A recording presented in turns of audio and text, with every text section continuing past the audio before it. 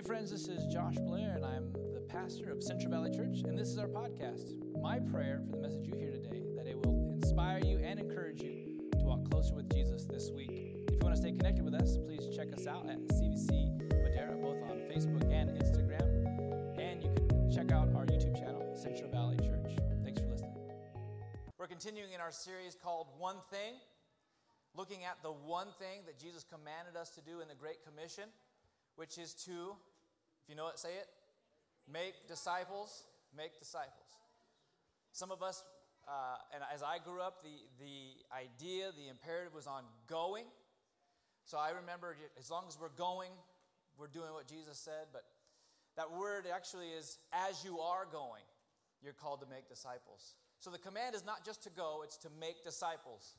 Some of us have been going a long time and been doing a lot of things, but we have not been making disciples. And Jesus has called every believer, every follower, if you call yourself a follower of Jesus, a Christian, you have one command, and it is to make disciples.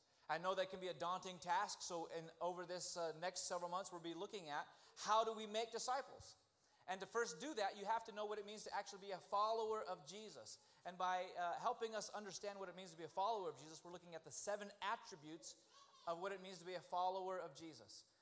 We're going through a book that was written by a friend of mine. It's called Follow, and he lays out with another pastor the 7 attributes, the 7 distinctions of what it means to be a follower of Jesus. And we started last week. We're continuing in this week on learning to be with him. Can you turn to your neighbor and say, learning to be with Jesus? If you're going to be a follower of Jesus, you have to learn to be with him. We don't just talk about him. We don't just reference him.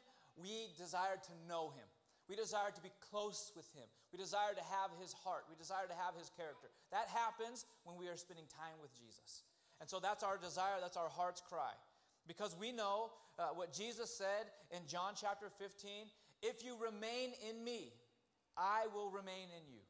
And the desire for us is to draw close to Jesus and be in him, because ultimately we want our lives to matter for something. Would you agree?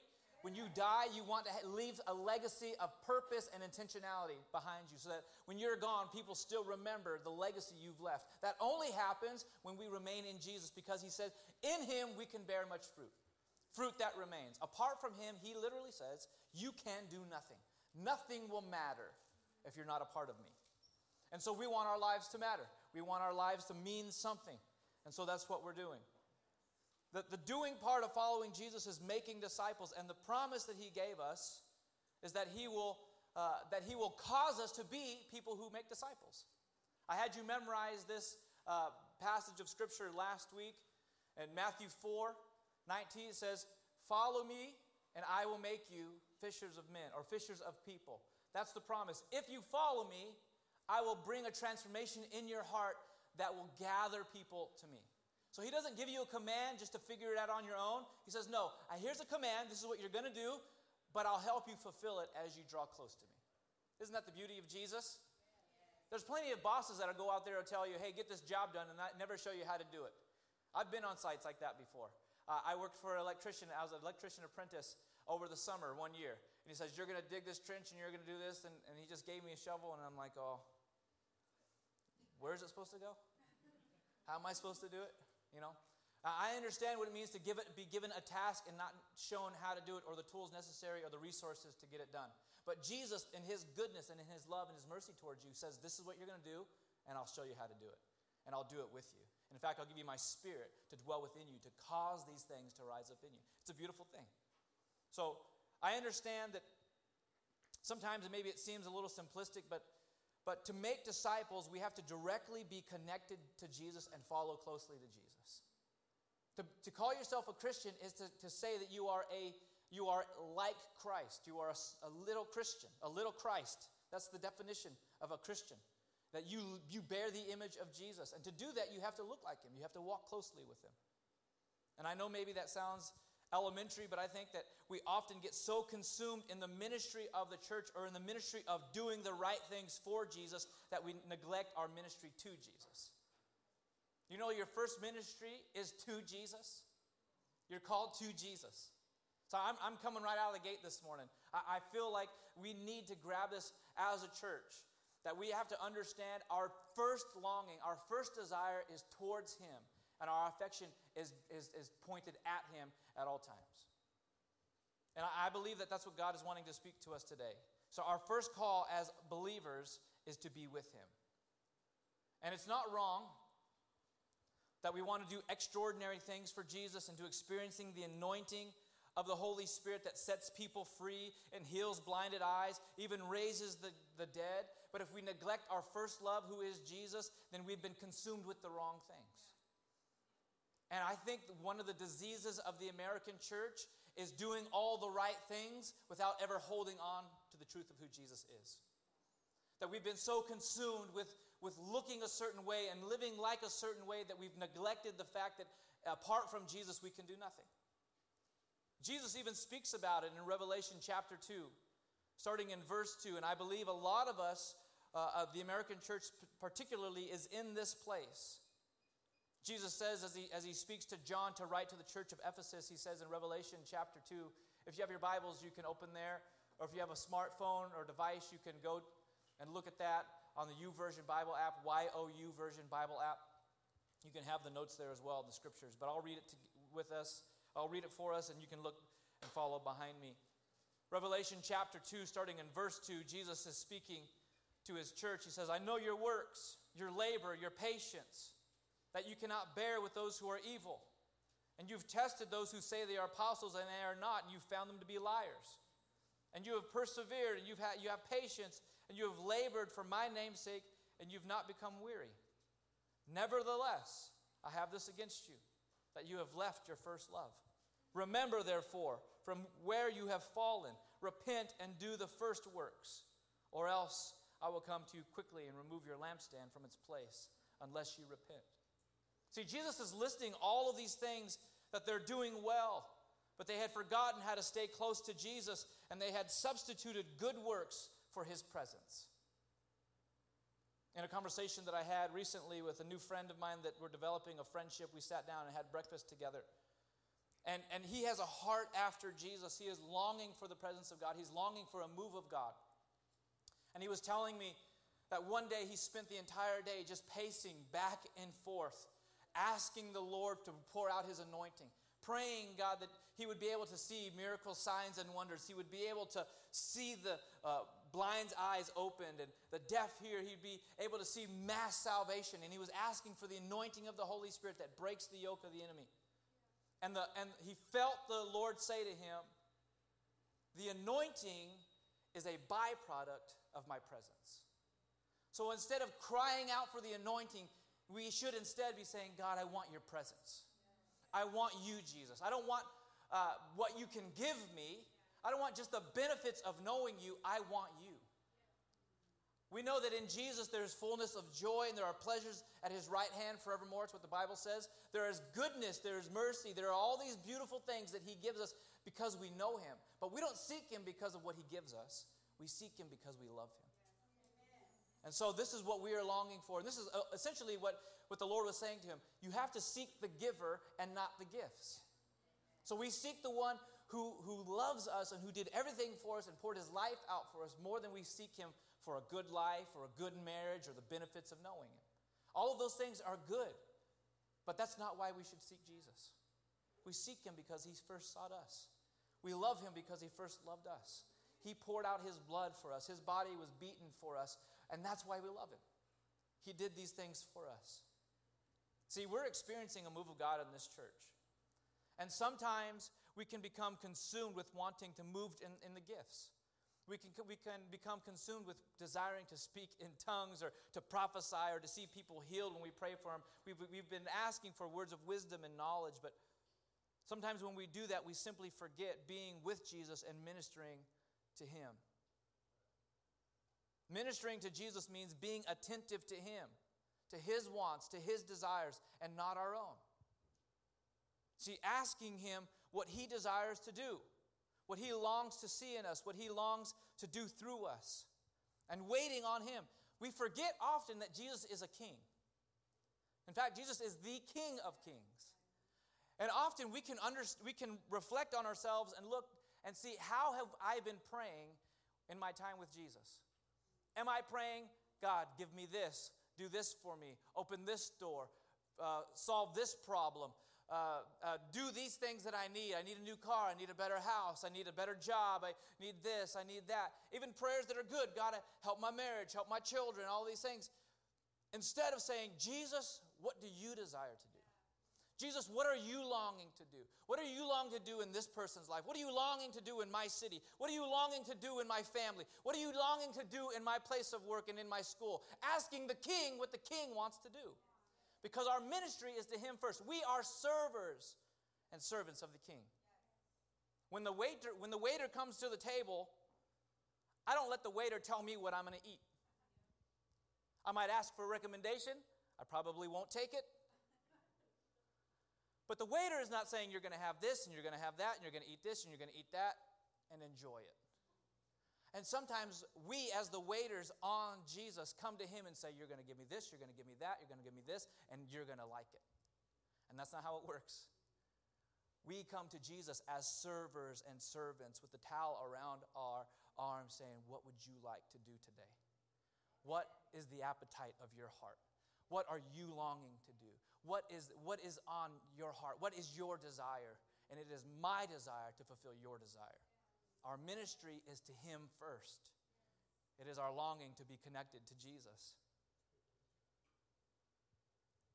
So there's a story in Mark's gospel that illustrates this perfectly, and it's found in chapter 6. And as Jesus sends out the 12, it calls them the 12 apostles or the disciples as he sends them out. If you'll turn with me to Mark chapter 6, starting in verse 7. It says that he called the 12 and he began to send them out 2 by 2 and gave them authority over unclean spirits. How many of you want authority over unclean spirits? Over the enemy, of course. He charged them to take nothing on their journey except a staff, no bread, no bag, no money in their belts, but to wear sandals and not put on 2 tunics. Because Jesus is he's revealing to them a truth, and he's revealing it to us as well, that authority comes with dependency on the Holy Spirit. He's saying, I don't want you going out there with everything packed, knowing exactly what you're going to be coming up against. I want you dependent on me. And in dependence on me, you have the authority over the enemy. Oftentimes, because we are in America has been blessed, and we are in a blessed country, and we are in a wealthy country, even our poorest in America are still greater than most of the poor in the world. We are wealthy. And oftentimes, if we were being sent out by Jesus in this moment, we would have our bags fully packed, including our coffee maker and our microwaves and our generators and air fryers ready to go, prepackaged foods, water purifiers. We're ready to go. Jesus, send us. Thinking that we're going to have to be the ones who meet all of our needs when we're doing the things he called us to do. Jesus is saying, no, the authority that I have given you is only on display when you're fully dependent on me. That's why he sent them out this way. Don't have extra bread. Don't pack an extra bag. Carry your staff. Wear some sandals. Hit the road. Then he says in verse 10, wherever you enter a house, stay there until you depart from there. And if any place will not receive you, and they will not listen to you, when you leave, shake off the dust off your feet as a testimony against them. See, there's some symbolism here of acceptance and rejection of the gospel. And the first part is this. He's saying, don't leave those who accept you right off the bat. Don't leave them when all of a sudden you began to do ministry and it's successful and you think, I'm going to go to greener pastures and bigger churches. I'm going to go to a different place because something's going on there. He's saying if somebody has accepted you, even in their lowly state, they've accepted you in the gospel, you stay there until the work is done. It's a beautiful thing. We need to be reminded of that in the church because we're always looking for something bigger and better and greater. And says that's not how it's working. Then he also says, hey, if you've been rejected because you're preaching the gospel, they're not rejecting you, they're rejecting me. So don't be so easily offended as you're going and loving on people. They are rejecting the truth, not you. Then in verse 12 he says, and so they went, proclaimed that people should repent. They cast out demons, many demons, and anointed with oil many who were sick, and they healed them. And I think, and as I read this, for many of us, this is the symbol of success as a follower of Jesus. Would you agree? And as a follower of Jesus, I want to see the sick healed, the dead raised. I want demons cast out. I want to be able to preach the gospel and see people changed and saved, right? This is what success is in the kingdom. This is where we see, wow, we love laying hands on people and seeing them recover. It's a beautiful thing. This is the kind of ministry that most of us as pastors pray for. That the church would rise up in the giftings that God has given them, and we would see these things, and there would be a large move of God. But sadly, this is the only kind of ministry that we pursue, and we forget or we neglect our first ministry to Jesus. Then often we begin to think about building a ministry around a gift that God has given. And we're going to make it about us, and we're going to put our names on it. And how many people you know have ministries with their names at the beginning? Because we've neglected the fact that our first ministry is to Jesus and to Jesus alone. And we thought, this is what success looks like, so I'm going to pursue it because we are driven as people who are wanting success in our lives. We want to be successful people. We want to be successful in the kingdom of God, but we can't do it when we forget who our first ministry is to. So we pick back up on the return of the disciples in Mark chapter 6, verse 30. The disciples begin to come back. The apostles begin to come back to Jesus. And Jesus highlights to them the significance of staying close to him, even as they are doing things that are successful in the kingdom of God. This is what he says. As the apostles returned to Jesus and told him all that they had done and taught. And he said to them, "Come away by yourselves to a desolate place and rest a while." For many were coming and going, and they had no leisure even to eat. Jesus was saying here, he was communicating to his disciples that the most important thing for them to do was to get away with him in a secret place and rest, more than it was about doing something in his name. See, it's important that they came back. They were ministering so much that they didn't even have a time to eat when they came back to Jesus. And that there are so many believers in the church doing the work of God, but they're starving themselves because they've not stayed connected to Jesus and got away in the secret place. And Jesus says, I care more about your heart than I care about what you are doing. So come away with me. You have to stay close to me.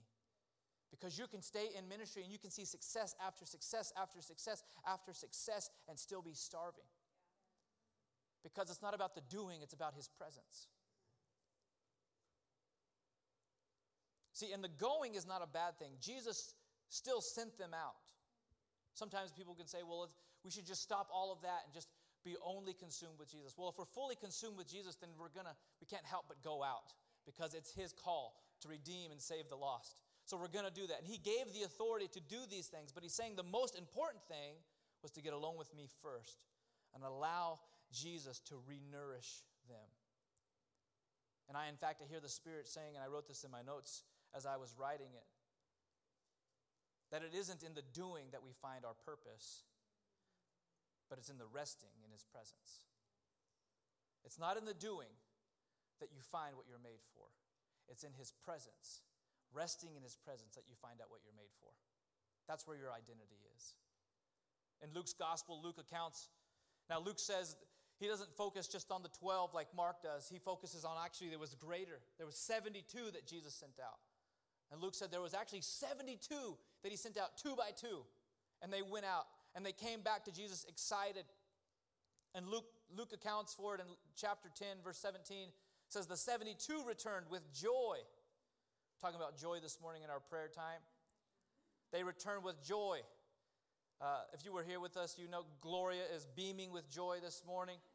She's got 4 kids and she made it to church early. That's a miracle in itself. Come on, parents, we know. That's joyous already.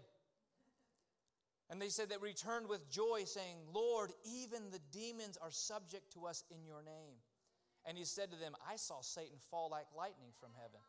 Behold, I have given you authority to tread on serpents and scorpions and over the power of the enemy, and nothing shall hurt you. But listen to this, verse 20. This is the most important thing. It says, nevertheless, do not rejoice in this, that the spirits are subject to you, but rejoice that your names are written in heaven. That is where our joy comes from. Jesus isn't saying now That our joy should be in knowing that one day we'll make it to heaven. Sometimes people talk like that. Man, praise God. It's hell on earth, but one day I'll be in heaven. That's not what Jesus is saying. Just take joy that you'll finally make it one day. That's not what he's saying. He's saying, rejoice rather that your names are written in the book. What's the book called? It's the Lamb's book of life. It's Jesus' book. And you know how you get your name in Jesus' book? By having relationship with Jesus. So what he's saying is, don't rejoice that the demons are subject to you. Rejoice that you know me and I have fellowship with you and you have fellowship with me. We have a relationship. That's where our joy comes from.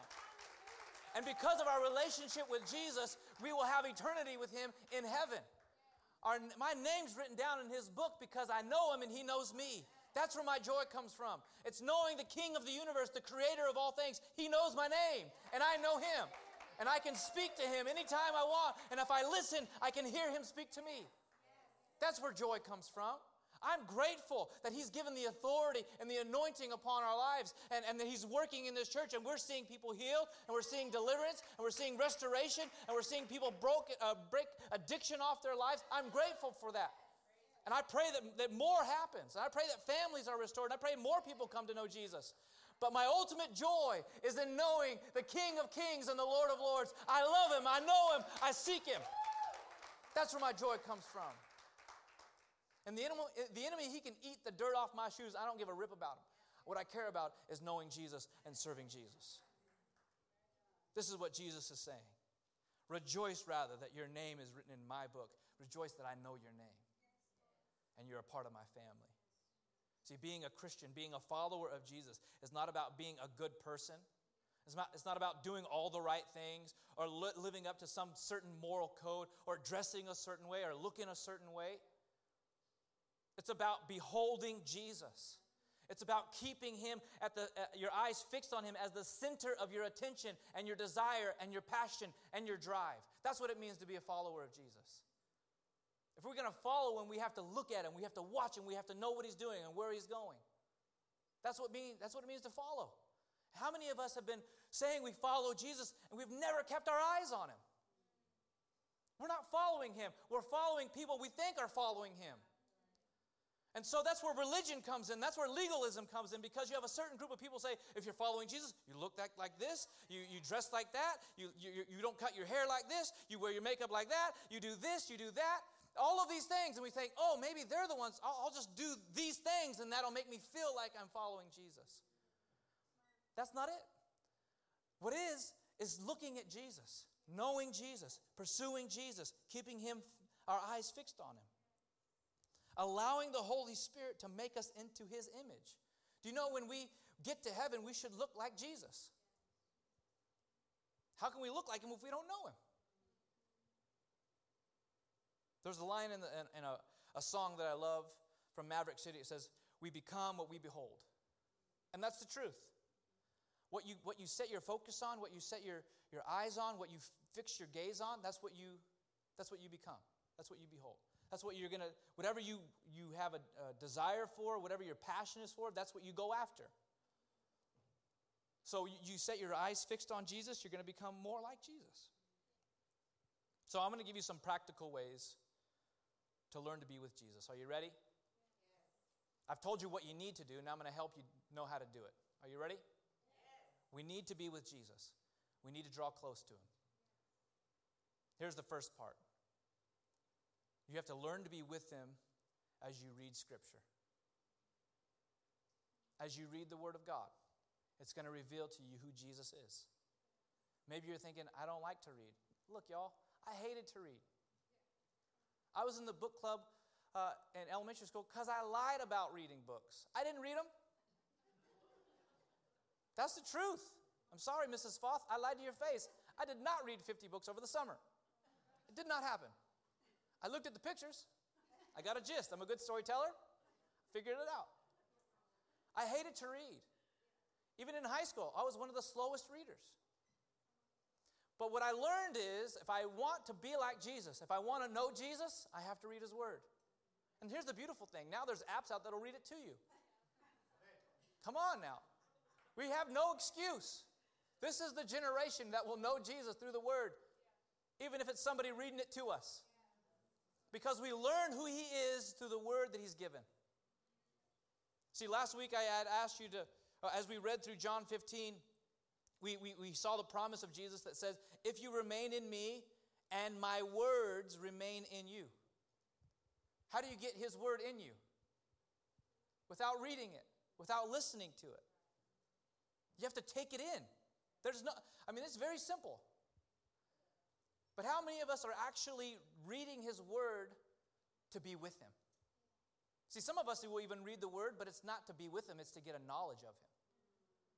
There is something that happens by just being in there and say, Holy Spirit, reveal to me who Jesus is as I read this word. Not so that I can go back and know and it's important to know the historical context and the original audience and all those things. I love all that stuff. I love the history of the Scripture. But I first have to read it to understand who Jesus is. That's why we're memorizing Scripture. That's why it's so important to memorize Scripture. Last week I asked you to memorize Matthew 4:19. Why? Because it's a promise. If we follow Him, He'll make us like Him. He'll make us fishers of men, fishers of people. And we do the following, and He does the transforming. We follow, He transforms. I want you to say this. Say, I follow, He transforms. I follow, He transforms. As you follow His footsteps, you're walking in His ways. You're walking in His direction. You're becoming like Jesus. Man, it's so good to know that it's just one step after the other, and you're becoming more like Jesus. Some of us are trying to cut and quit things cold turkey. And we're trying to do it on our own. Jesus said, take this step. And we're like, I got to do this. I got to do that. I got to do this. We're all over the place. Jesus said, hey, right here. Here's my footsteps. Follow me. One step. Follow me. You do the following. I do the transforming. He does the work. Beautiful thing. Here's the next memory verse I want you to memorize this week. It's 3 verses. Are you ready? Some of you all didn't even memorize last week. That's all right. There's grace in the house today. There's grace and mercy. I want you to memorize this. Write this down. Matthew 11, 28 through 30. This is Jesus calling us to Him as we long to stay close to Him. He says this, come to me, all who labor and are heavy laden, and I will give you rest. Take my yoke upon you and learn from me, for I am gentle and lowly in heart, and you will find rest for your souls. For my yoke is easy, my burden is light. I want you to memorize this. Why? Because in this life, you're going to have to carry things. You're going to carry something. No one escapes this world without carrying burdens. But Jesus says, I have a burden that is light and that a yoke that is easy. What does that mean when he talks about yoke? He's talking to farmers who had oxen. And he would pair them together, and they would be yoked together. That means they would be tied together. They would pull the burden together. And Jesus is saying, if you come to me, I'll tie myself to you, and we'll carry this thing together. I'll help you carry it, because my yoke is easy. My burden is light. A lot of us have been carrying a lot of burdens. A lot of us have been trying to figure out life on our own, and it's heavier and heavier. Every year it gets heavier and heavier, and Jesus is saying, come to me. Come to me. Come to me. My yoke is easy. Because right now you're carrying it by yourself, but I want to carry it with you. And I carry all the heavy lifting. I do all the heavy lifting. All you got to do is follow me, and I'll carry the burdens for you. I want you to memorize that. I want you to take it to heart. Come to me, all who are weary, heavy laden, carrying burdens that you can't carry anymore. I'll give you rest. See, Jesus is gentle. He's loving. He's strong. He'll come back with a sword. But until that day, He beckons us to come and experience His love and His mercy and His grace. He's understanding. He's forgiving. He's loving. That's how we're going to learn to be with Him as we read the Word. My second part for this is learn to be with Him in prayer. In prayer. Do you know why it's hard for you to pray? Because the enemy doesn't want you to talk to your Father. He doesn't want you to connect with Him. He doesn't want you to hear from Him. Eventually, if you pray, the Lord will talk back to you. The enemy doesn't want you to know the voice of your Father. I love the Priscilla Schreier video. The women are going to be going in, discerning the voice of God. Jesus said, "My sheep know my voice." That is not some weird Pentecostal charismatic thing.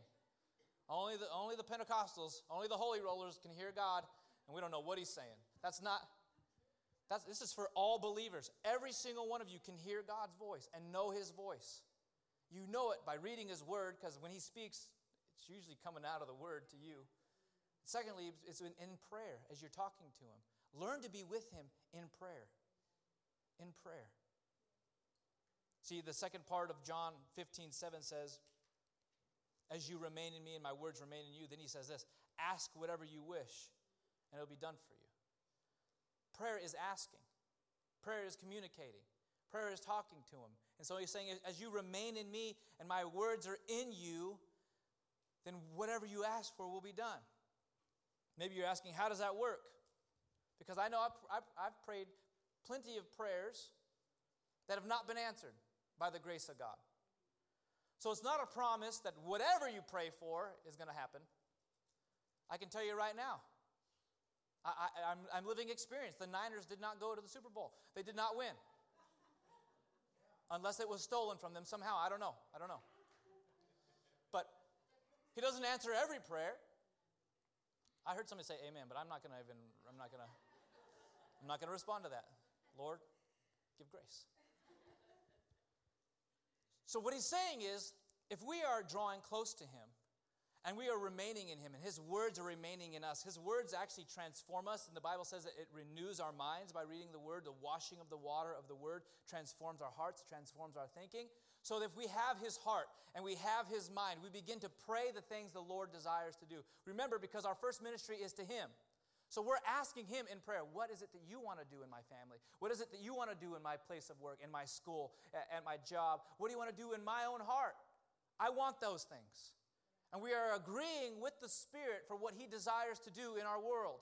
And then he says, if you would come into agreement with me, whatever you wish, because we're asking him to do what he wants to do in us, it will be done. That's encouraging. Because I know I've got family members who I want to know Jesus. I have a city that needs to know Jesus. I have friends who've got drug problems. I've got people that I know that are homeless on the streets. I know people who are struggling in their marriages. Their kids are running haywire. I know these people, and I know that Jesus has a heart for them. And so when I begin to pray, God, would you touch their lives? Would you save them? Would you redeem them? Would you restore them? Would you break every chain off them? We bind the enemy, and I begin to intercede for them as the Spirit draws me to that. I have a promise. That whatever I ask for, whatever I wish that every single person that I know would know Jesus. And what I wish for will be done as I pray these things to Jesus. So I want to be with him in prayer. I want that intimacy that he gives us. The third thing is this. We have to learn to be with him as we love others. See, being with Jesus is not solely for our own benefit. And we talked about this in our last series, Declutter, and maybe you're saying, Pastor, frankly, we've had several weeks of you talking about how we love each other. But this is a major aspect as a follower of Jesus. I've known so many people who call themselves Christians, and there's no love that flows out of them. It's dry, it's bitter, it's like, you love Jesus? How? How do you love Jesus? Where is it? Where is the love? Jesus says, look, as you love me, as I am in the Father is in me, my love is then transferred over to you. There's so many people who've called themselves believers that the love of Christ is not evident in them at all. It's not evident. But as we learn to be with Jesus and find our rest in him and allow the love of Christ to flow through us, it will draw others to him. Still in John chapter 15, just 2 verses after him saying, remain in me and my word remains in you, and ask whatever you wish and it'll be done. In verse 9 he says this, as the Father has loved me, so I've loved you. So abide in my love. That means live in my love, dwell in my love, set your camp up in my love. Make your residence in my love. It's rent-free. Come and stay in my love. It says, if you keep my commandments, you will abide in my love, just as I have kept my Father's commandments and I abide in his love. Verse 11 says this, these things I have spoken to you, that my joy may be in you and that your joy may be full. This is my commandment, that you love one another as I have loved you. See, the more time you spend with someone, the more you begin to love what they love. Right? I hate to keep using myself as an example, but these are the examples I have. Okay? So when I first met my wife, she loved country music. I grew up not liking country music. But as I began to see the beauty of her and being in relationship with her, I thought, you know what? If she likes it, and she likes me, there must be something good here. I mean, she's got some good judgment, right? If she's liking me, I have to trust her judgment on country music. So I started to tolerate it. I started to say, you know what? It's all right. My ears aren't bleeding. I started to learn to like it. I didn't love musicals. In fact, I thought they were kind of like, not for me. But one of our first dates, she took me to see Les Mis in San Francisco. I was blown away. I was like, these people are talented. I was like, what else can we see? This is really good. Because she loved it, and she introduced it to me. And because I loved her, and I had a heart that was willing to say, I trust what she's saying, this thing is actually good. Doesn't mean that's always going to happen that way, but when we spend time with people we love, we begin to take on the things that they love. And how much more with the King of the universe, who is known as love? The one who says an attribute of Jesus is love. How much more as we spend time with him, we begin to love what he loves? I mean, Jesus loves his church. That's why he died for us. And we can't say that we love him and we hate the church. It doesn't work. And God so loved the world that he sent his son, Jesus, to die for the world so that he could redeem the world to himself. So any time that we have hatred in our heart toward people, we're missing the point of what Jesus loves. So we have to learn to be with him as we are with others, loving them with the love of Jesus inside of us. The more time we spend with him, the more we look like him. God loves people. Jesus loves the church. So we take on his character and we love one another and we love the lost. And we ask that Jesus would save them and bring them home. As the worship team comes, we draw time to a close this morning.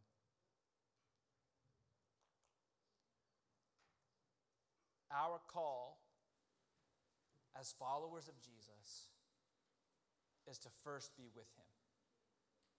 To be with Jesus. There's a lot going on in our world right now. There's a big word in the church called deconstruction, where people have built their lives around this idea of Christianity that is now crumbling at their feet, and it's causing them to walk away from Jesus because of all the other extracurricular things the church piled on people that Jesus never called them to be piled on with. And it's causing people to walk away from their faith, and it's causing people to be hurt by the church, and it's causing a lot of these things going on. And my heart in these moments that I've seen friends walk through this deconstruction movement is that I have to ask myself, where is Jesus in all of this? And where is the love of Jesus in our hearts? Because I sincerely believe that Jesus is the solid rock. And if we stand firm on who he is, nothing can shake us. But so often we've been building our lives on sinking sand, calling it good religion, calling it Christianity, saying it's faith in Jesus, but we're standing on something completely other. Our desire, my desire, is for our eyes to be fixed on Jesus. Not a person, not a ministry, not a name, not a calling, not a gifting, on Jesus. On Jesus. With every head bowed and every eye closed this morning,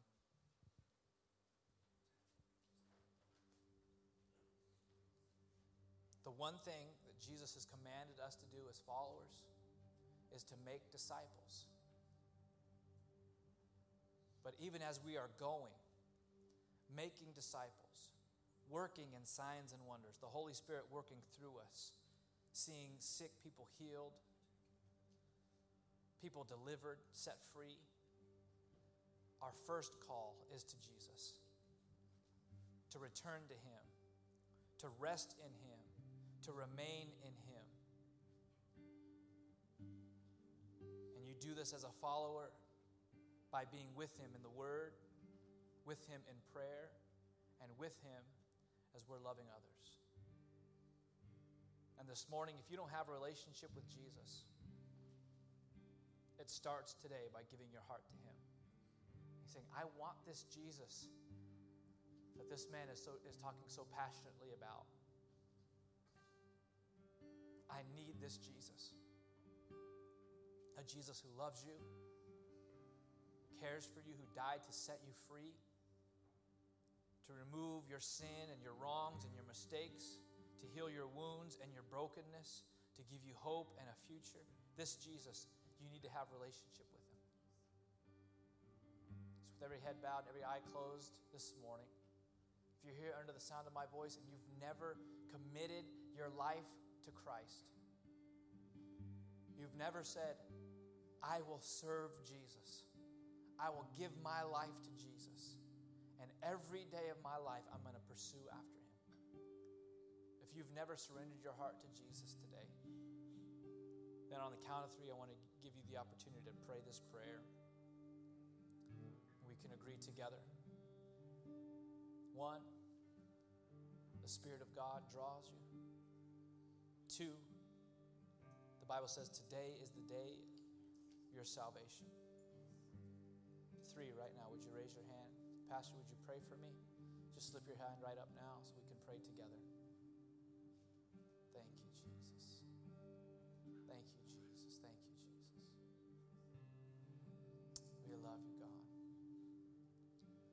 Draw us close, Holy Spirit. Draw us close, Holy Spirit. Thank you, Jesus. Thank you, Jesus. Would you repeat this prayer after me? Say, Jesus. Come on, everybody say, Jesus, I believe in you. I give my heart to you. I surrender to you. Thank you that you died on a cross for me to redeem me and set me free. I confess you're the Son of God, and I put my trust in you, and I put my hope in you. I will follow you all the days of my life. In Jesus' mighty name, amen. Thanks for listening to this message. To hear more messages like this one, be sure to subscribe and check out our podcast channel to hear past episodes. If you like what you're hearing, be sure to rate it and share it with your friends. It'd help us out a lot. If you're interested in supporting the ministry of Central Valley Church, go to CVC